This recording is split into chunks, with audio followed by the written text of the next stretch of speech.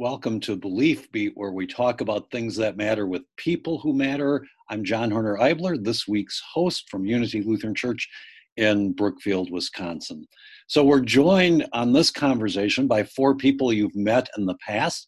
That would be Francis Love and Heather Pratt from Cross Lutheran Church in Milwaukee, Wisconsin, and Gene Qualman Anderson and Kevin Anderson from Unity Lutheran Church here in Brookfield. We're partnered congregations.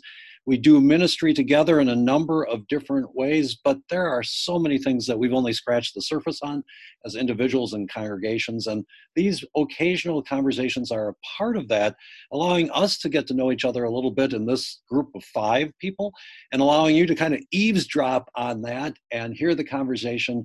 And hopefully you will want to be a part of it in future ways, either in our ministries when we worship together, looking at each other's websites. We can worship right now together online. If we click on each other's websites, we can see each other's services there. So there are just so many ways for us to be interconnected. This is Black History Month, and that's going to be the focus of our conversation on this particular podcast. I think an early analogy that might be a little helpful is both of these congregations are involved in a ministry known as the Bread of Healing Free Clinic, which has got its primary site at Cross Lutheran Church. The people who work at Bread of Healing often say that they long for the day that they'll be put out of business. And that will happen in the day where everyone in the country has good access to medical care. But right now, that is still not the case in this country, especially if your income level happens to be 100 to 250% of the federal poverty level. Medical access remains a really tough thing, and so a place like the Bread of Healing Clinic still exists. You can take that analogy then and apply it to Black History Month, in that so much of the history of this country has been written by and for white people. And so the stories of people of lots of other ethnicities and backgrounds have not been included in the history of us as a people of a whole.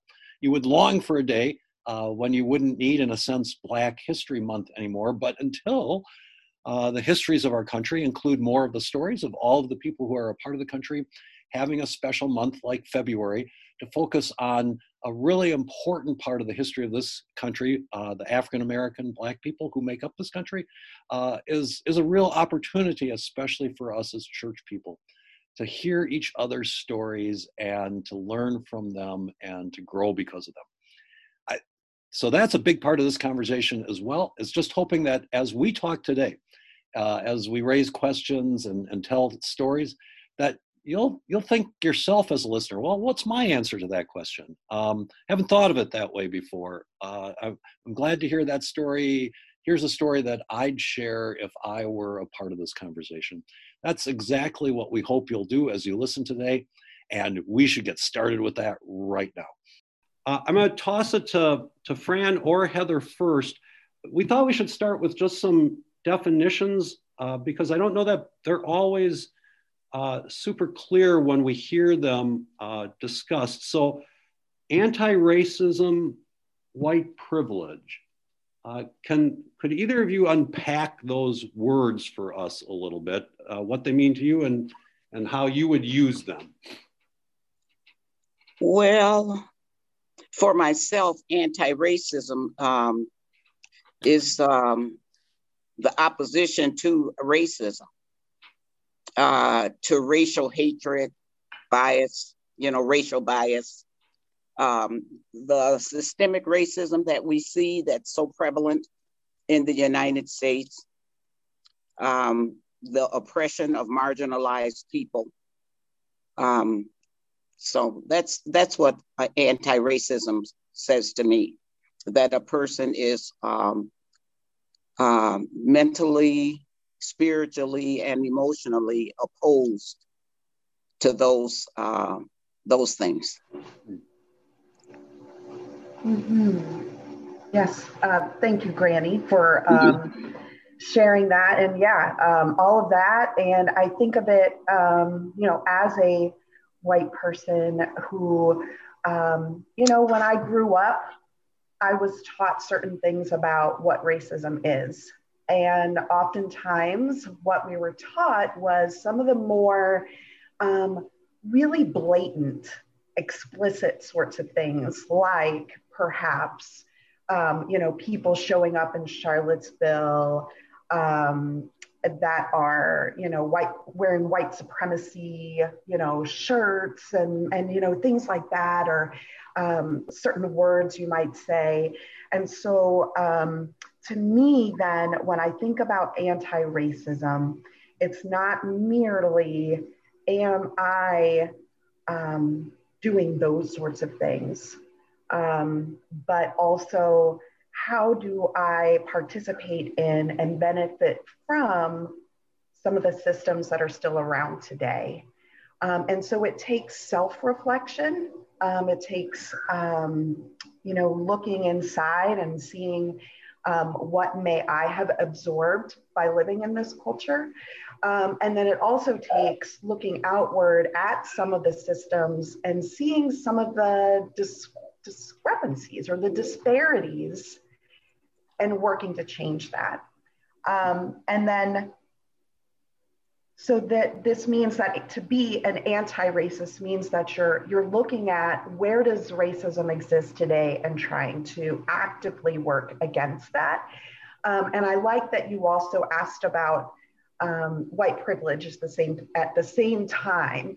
So I'll just start by saying, I am a child of people who worked in mines, and factories and all of that. They were working blue collar people.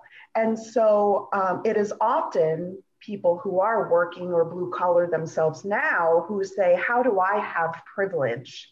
How can I possibly have privilege when, I wasn't handed everything, that sort of thing. And so I'm really glad you brought up this question, because white privilege doesn't mean that we haven't had struggles because of our class or our gender or our sexuality, whatever that means. It means that we don't face the additional burden of not having white skin in this country. And again, oftentimes white people don't like to hear that, because you might think, well, I'm kind, I'm nice to everybody. But there have been studies that have shown you hand in the same resume to the same company with a Black sounding name, they're so many times less likely to get called in for an interview. And so those are the kinds of things when we talk about white privilege. My name of Heather Pratt sounds pretty white on a resume. And while I might face other discrimination in certain fields based on my gender, I don't have to worry about it based on my skin color. I don't have to worry about those kinds of things with my interactions with the police or in stores. I just don't even have to think about it. And sometimes you can't see your white privilege until you go in a space where you aren't the dominant skin color in that room.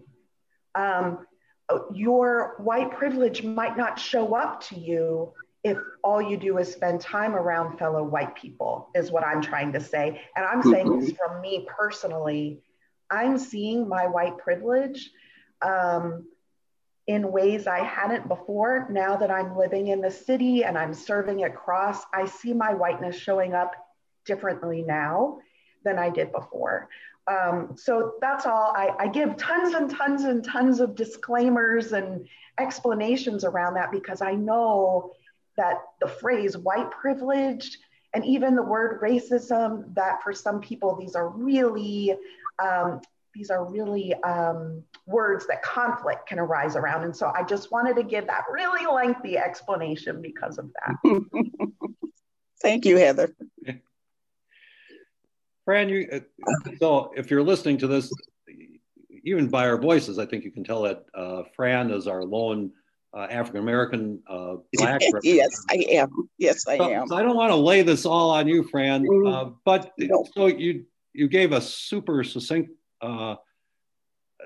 definition of anti-racism.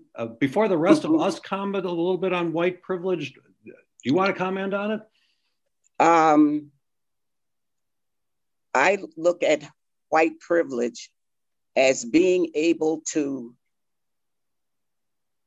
be free.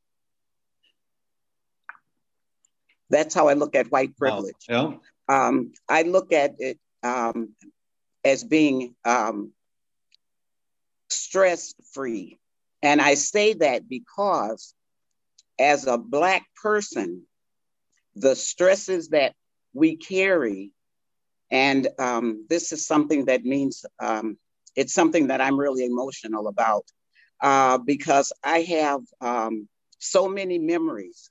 You know, I'm 71 years old, and I can think back to being in 4-year-old kindergarten and having a principal in my school who at that time was, I didn't really know that he was racist. I didn't really know what it was that they were doing, but I knew what they were doing was wrong. And so as I've come up in life, and that's why a lot of Black people sort of kind of get sidetracked when they just give up on being Black and they want to try to assimilate into white groups as they can, because it's so painful. It really is painful. You know, our principal was very mean. The white kids at the school knew that they could say something to the principal about what, because there were a few Black people there in the neighborhood we lived in. And so they could say anything to him. Mr. Frosted, you know, Francis, you know, she kicked me, and he'll take me into the office and pat on my hands, you know, 3 times in each palm. And it was a lie. And the kids knew that they could say it and get away with it. It's the same as now. When the Ziegler Company made those giant bars, and at Halloween, every student in the Milwaukee public school system got 2 of those giant bars, except that at our school, the Black kids didn't get any at all until all of the white kids got 2. And then they gave each of the Black kids 1 candy bar. You know, we had a playground. This is right at Story School on Kilbourne in Milwaukee there. They had an area on the playground, and it might have been maybe 12-foot square, but there was a mound in the middle of it, and they called it Monkey Island. And that's where the Black kids went to play. So, you know, when I think about racism and I think about anti-racism, I don't think that there is anything that a Black person can do about racism. I don't think there is. It has to come from the people who are in a position to admit that it's wrong and then to correct it. That's just what I believe. You know, we've tried so long. You know, we've tried nonviolent, we've tried violent, we've tried, you know, working through systems and everything. And me, myself, as I age, I realize that there is nothing. I could come out to Unity and talk to them and everything about it. And their people are going to feel bad, you know, about the circumstances. But until people feel bad enough about it and know that as Christians, to be Christ-like means I have to actively do something about it. And until that takes place, I don't think there is racism is racism. Yeah. You know, so. Yeah. Thanks for just speaking to that. I love how you opened it. It's just freedom and something that until the majority owns it, the minority can't. That's right. For us. It was interesting. We were just having a Bible study this morning on Zoom, talking about Jewish-Christian relations and how frequently they've been conflicted, and how often, you know, in that relationship, blame or stereotypes have been laid on the Jewish community. And it's like, yes, they're the minority. They can't solve this. The majority. The oppressed is the oppressed. Yeah. You know. The majority group has to own it. Yes. Can I go to Kevin and Jean? Let's How about your perspective on you're white, live in a suburban setting. Speak a little bit to these two things, either white privilege or anti-racism, and kind of your experience in observing it, being a part of it, praying about it, thinking about it. I could go first. I just want to say something, kind of backing up what Fran just said about until everybody owns this problem, it's not going to change. When I was looking on the Unity's website, there's the anti-racism resources. I clicked on that and watched some of the videos. I would encourage anybody to look at that. There's just a lot of really good stuff there. One was an interview with Father Brian Massengale, who is a priest, and it's like a 30-minute interview with him. One of the things that he said that really stuck out to me was, he said, it isn't until white people are as outraged by this, meaning racism, as African Americans and people of color are, that we're going to see substantial change in this country. And I just thought that was a really good way to sum up, it's all of our issues. It's not just a minority issue. This is about our country. And I mean, could go on a little bit about that, but I have a few examples of white privilege. There could be a lot, but some that I would just like to highlight in my own life. One was I got stopped for speeding in West Bend on Paradise Road or Avenue, whatever that is. But it was only a 25 miles per hour, and I was going faster than that. And when the police officer came up to me, and of course you're all nervous, he was calm. And then he asked me for my license, registration, and insurance. And as I was getting that from my center console, this was 7 years ago. So this was before a lot of, horrible things have happened since then to people of color who were in the same situation. But I remember thinking, he's going to just let me open my console, and he seems so calm. He's not threatened.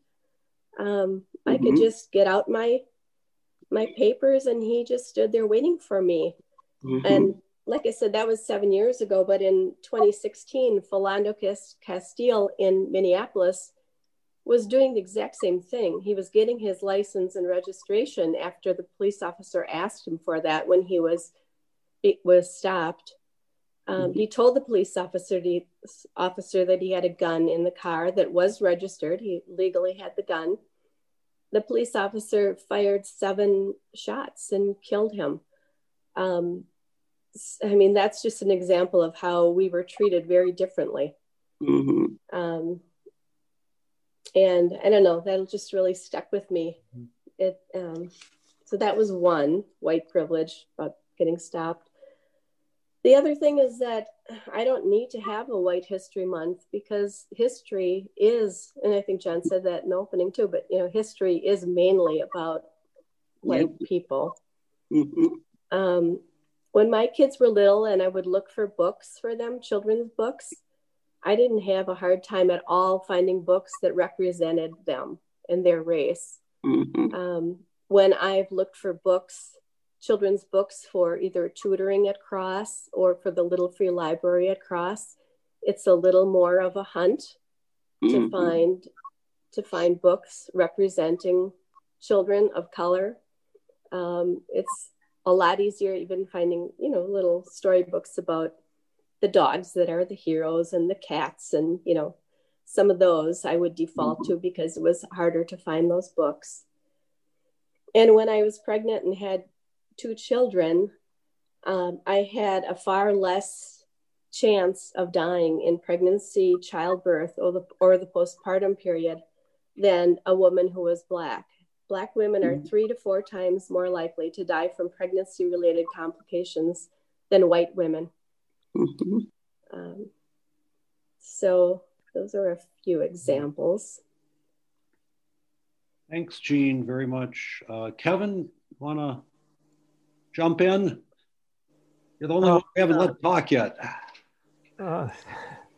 But you guys have covered the topic very well there. I don't know if I have a whole lot to add except my own experiences, which are, I was raised in a very small Wisconsin town, all white, went to all white high school, went to engineering school that was in Milwaukee, which is mainly white, worked at a big corporation that was mainly white, but also had proactive hiring practices to try to hire racial minorities and things like that. I guess in my work experience and my life experience up until a few years ago, I wouldn't have known what white privilege was. I just didn't understand the concept, had never heard of it before. But as I learn more about it, I realize that my life has been, not because I have any particular privilege that's obvious, but I think I understand what white privilege means, and that there are just things, systemic systems and things that I have benefited from that I just would have never known before. The first time I heard the term white privilege, it kind of set me back, kind of like Heather, you were saying. I mean, as a white person, I just didn't feel privileged and felt lucky in a lot of ways for a lot of things in life, but not particularly privileged. But I've come to understand that white privilege is a thing that we all need to be aware of and deal with. Mm-hmm. Well, this can be for anybody, but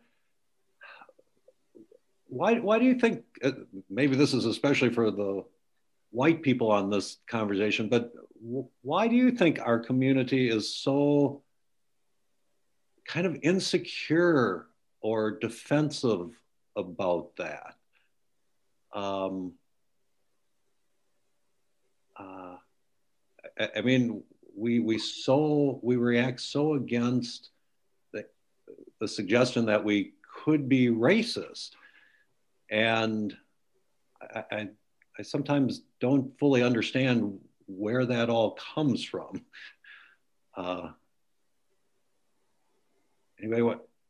It's got to be more than just poor vocabulary choice. It might be because maybe people think of racists as Ku Klux Klan members and white supremacists and don't understand the subtleties of racism. Mm-hmm. I'm also thinking about the cognitive dissonance that can occur because of what we're taught in school. We're taught, oh, okay, slavery happened, and then Martin Luther King Jr. came along and he ended it. He fixed it for us. It's basically kind of the narrative that is either explicitly said or implied. And so if that's what you're taught, and you're taught that was so long ago, and you aren't taught the ways that racism has been repackaged over time in different ways. Now, all of a sudden, when somebody says racism is a problem still, or that's racist, they're like, wait a second, as Jean was saying, no, I'm not racist. It's the Ku Klux Klan members that are, or racism isn't a thing. That ended a long time ago. And so I think a good bit of it has to do with, as you mentioned, the way that the information is presented in our schools is not one that gives space for alternative voices and perspectives. And so, for example, one thing that I wish I would have learned in school was how slavery got repackaged. Okay, there was some reconstruction that happened, but there was backlash. So each time there's some progress made, then there's also white backlash. So reconstruction, but then it was, oh, now it'll be Jim Crow. We don't actually want them living near us. So we're going to be over here, you'll be over there. And in our minds, we'll be told that it's separate but equal, but it really isn't. The same resources and quality of education and healthcare and all of that, it wasn't the same. But then, we have Martin Luther King Jr. and the people in the 60s who also worked toward this. There was a lot of people, not just him. And then it's like, oh, okay, well, now segregation's over, but people's hearts hadn't changed just because the law had changed. And people were still saying, I want to be separate from you. And there was redlining that was still continuing. And it would say, well, Black people aren't even allowed to buy a house in this neighborhood. You still have to stay over there. And why all this matters is then, okay, so then you've still got people who were descendants of people just even like few generations back who'd been enslaved, who'd been set free with no resources and told you all have to live over here.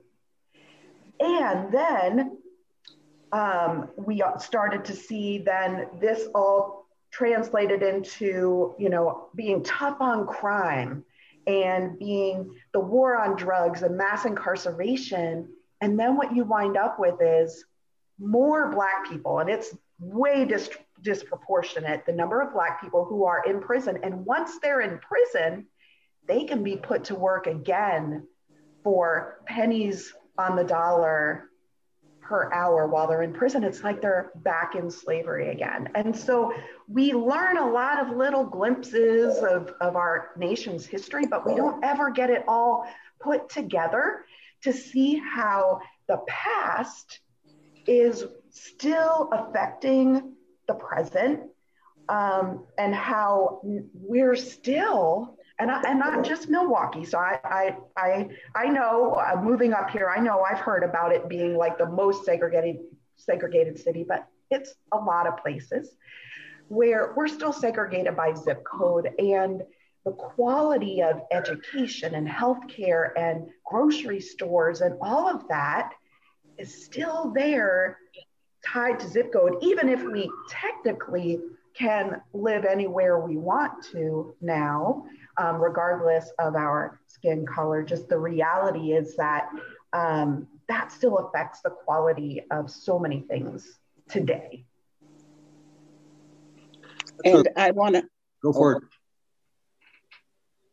Well, what I wanted to say is a lot of this has to do with the fact that from the very beginning of slavery, the lessons taught were that the slaves were less than human. They didn't deserve to be treated as a human being. And so after years and years and hundreds of years of being told that, all those negatives, they're wild, you know, they're, you know, all the things that the negatives that were labeled on the Black people. And there was no vision of Black people's humanity. You know, it was like, we were just here, but you weren't worth anything. You didn't deserve anything. You worked hard so that other people could prosper, and they lived very well off the sweat of the Black man's brow. And they were able to accomplish a lot of things off the sweat of the Black man's brow. And so, but in doing that, to make themselves, this is my own feelings too. I'm just going to put that out there too, as a Black person, that they did that so that it could help them feel better about what they were doing. That is how I look at it. And they would say those things to their children. They would bring children out to lynchings, you know, let your children, you know, spit on people and say that people are, you know, are less than, you know, that don't play with that nigger and don't, you know, that is just something that we cannot, storybooks are good, and they're good for the Black children to see themselves in a positive light, and for families.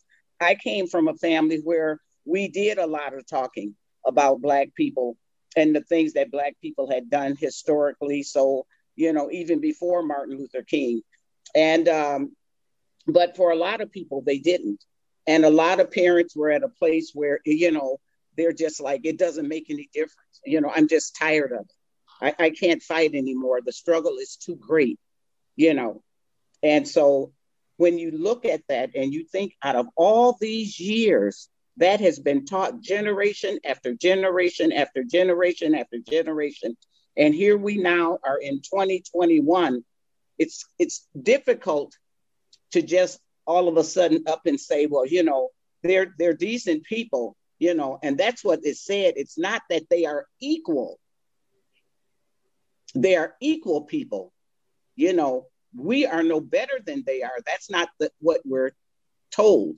It's that they're okay, but the connotation is we're better. You see, that's how it comes off from white people. Mm-hmm. I have a family, and because of our family history, and we've had my cousin who went all the way back in our family, and some of on the side of the plantation owner who owned our family, some of our white relatives have come. Well, they had just started coming to our reunions. Probably in 2009 was the first year that they had come, but they found out that they had relatives, and Mr. Harrelson, the plantation owner, did in fact register his slaves under his name. So through genealogy, we've come to know a lot about each other, but by the same token, they're still better than we are as Harrelsons. Mm-hmm.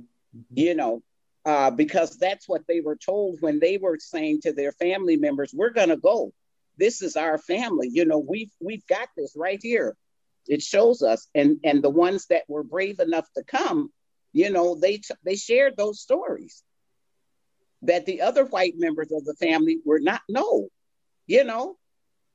even though we share the same bloodline. We actually share bloodline, Wow. So I think until it's taught, and it's got to be taught in a very deliberate way, people have to start talking to the younger people, but the middle-aged people are going to have a deep conversation also, because there are people who, no matter what, my friend who's a member of an ELCA church right here in Milwaukee, well, they're in Milwaukee County, and her older congregation, there was Pastor Mark Thompson. Do you know him?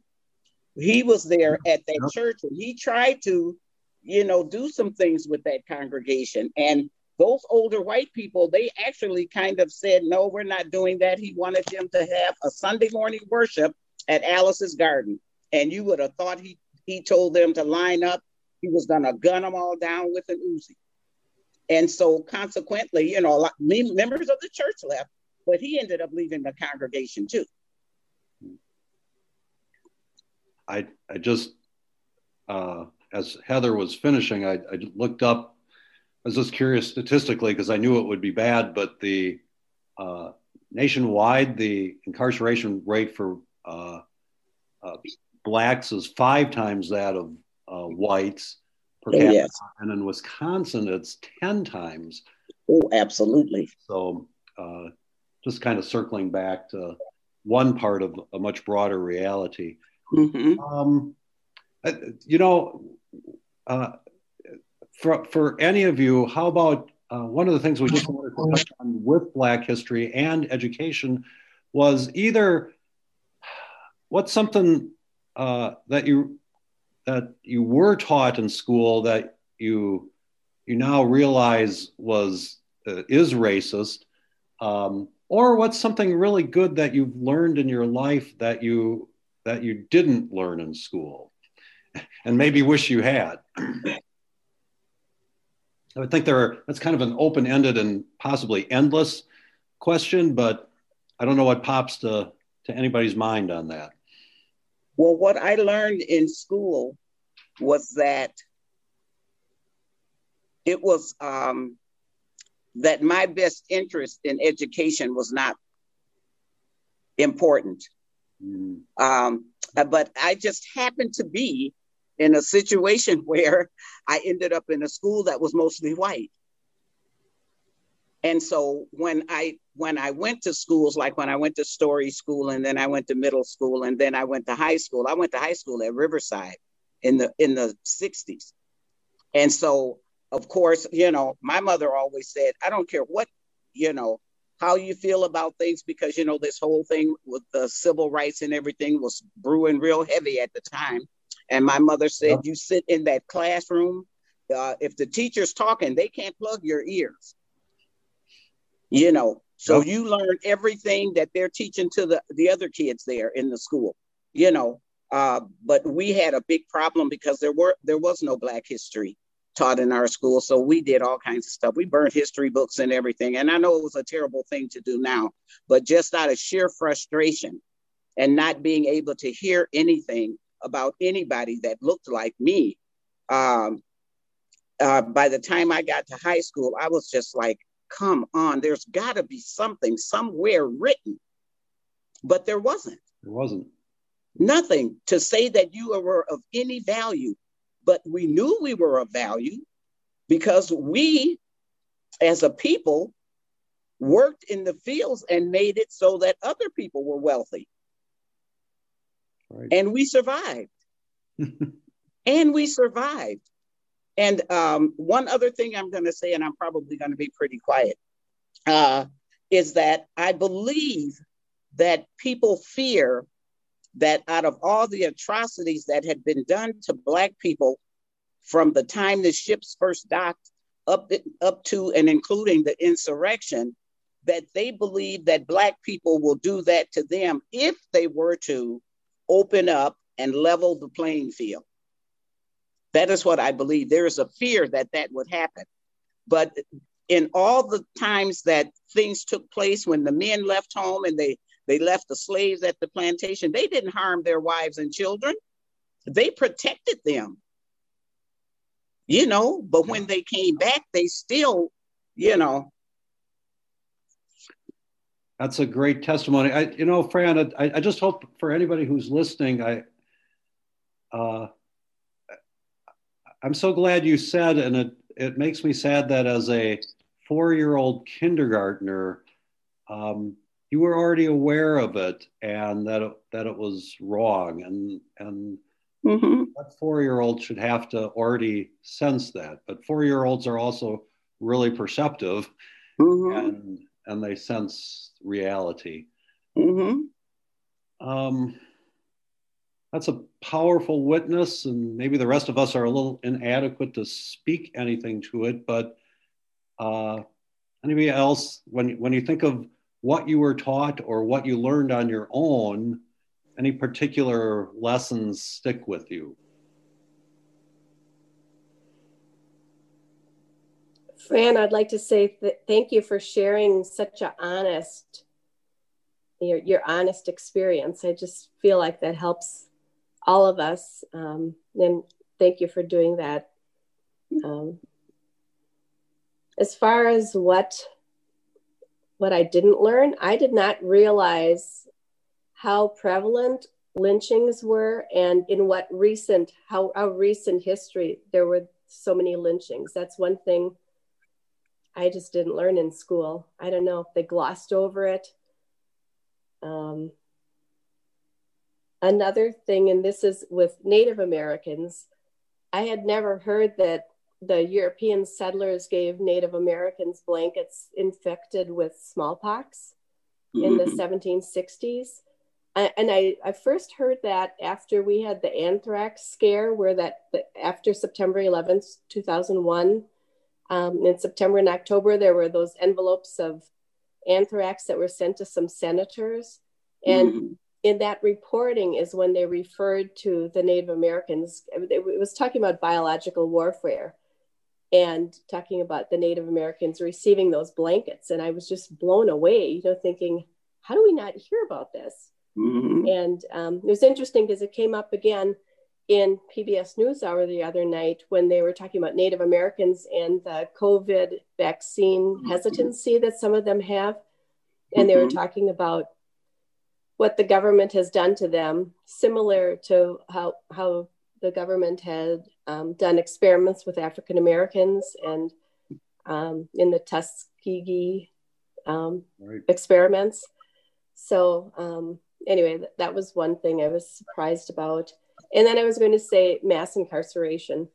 And I think it's interesting that in the 80s with crack cocaine, that was seen as a criminal problem. Now we have an opioid crisis that is seen as a public health emergency. And some of that could be because in the last 30, 40 years, people are seeing substance use disorder in a different way, more of a disease and less as a criminal activity. But, you know, it led to a lot of mass incarceration of Black people in the 80s. And like Heather was saying, all the things that follow that. So anyway, just a few things. I was thinking a little bit, kind of circling back to what Fran was saying in terms of perception of safety. I mean, I talk frequently to Black people or anyone of color when they're in a more suburban area. They're just always a little more alert and aware that for no particular reason it could become unsafe for them quickly. And I just contrast that to my own experience when I come to Cross, and in pre-COVID times, you know, I'd be there once or twice a month, and you know, I'd be like leading the Bible study for the empowerment program on Wednesdays. So one white person, maybe two white people, and 150 you know, people of color. I always felt perfectly safe, and actually had a lot of fun. Hope to be back there at some point and that be normal again. But yeah, that's another thing that just puzzles me. This perception that well, if we'd get even with somebody, they're going to want to get even with us, and it's like, why project that on people who have no intent to get even?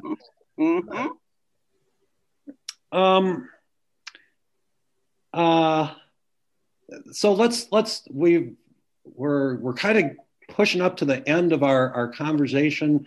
Let's go a little bit in the direction of, so we're all church members, people of faith. How can our church communities, what are one or two conversations we should be a part of? What are one or two things we should read or listen to?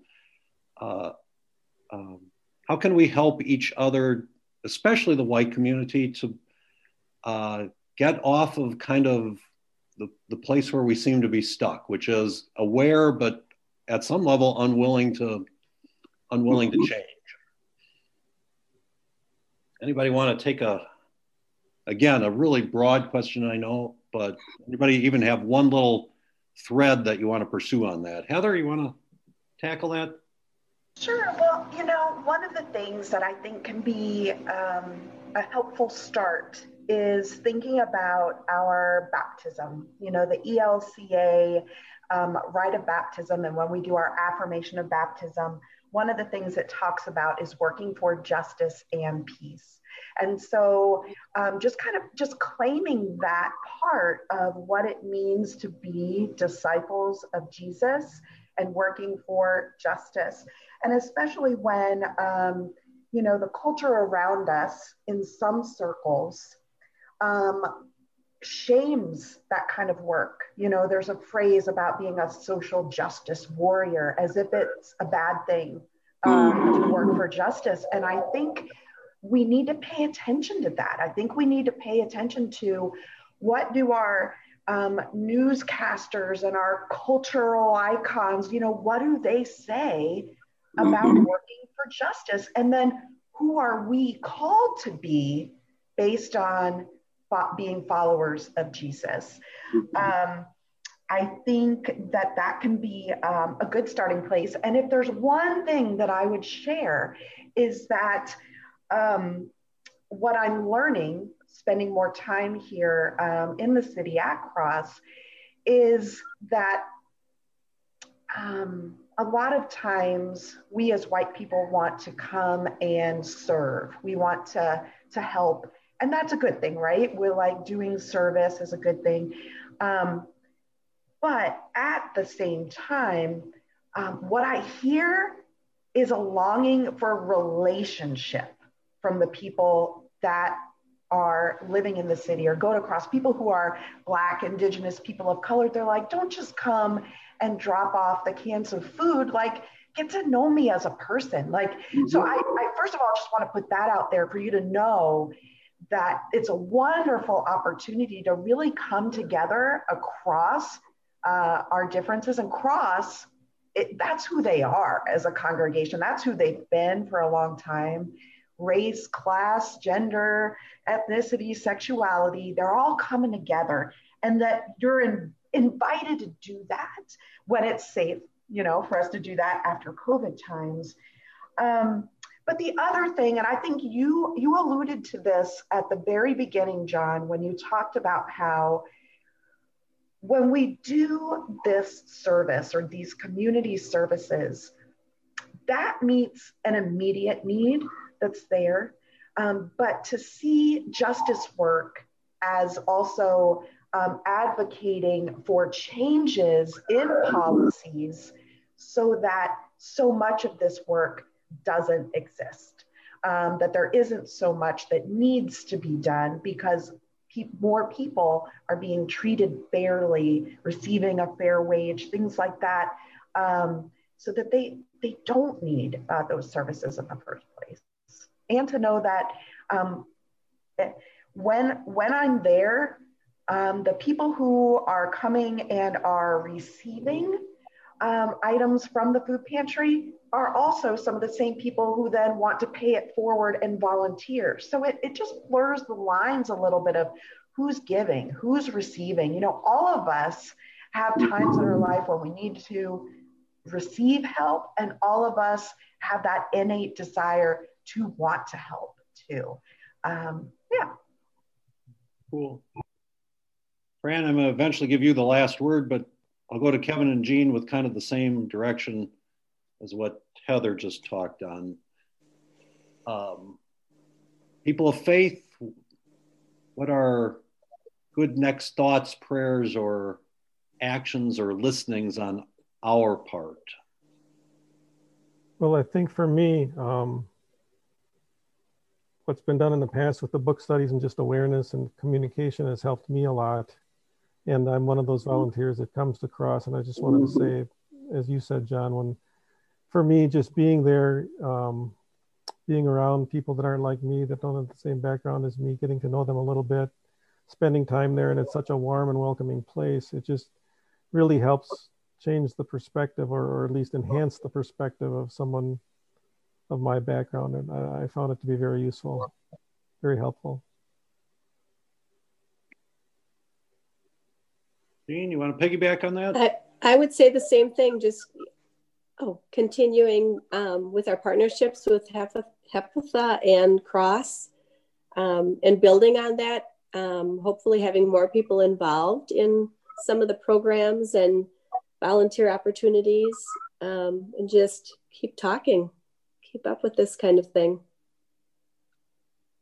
And as I mentioned before, on Unity's website, that the anti-racism resources, I think, are really good.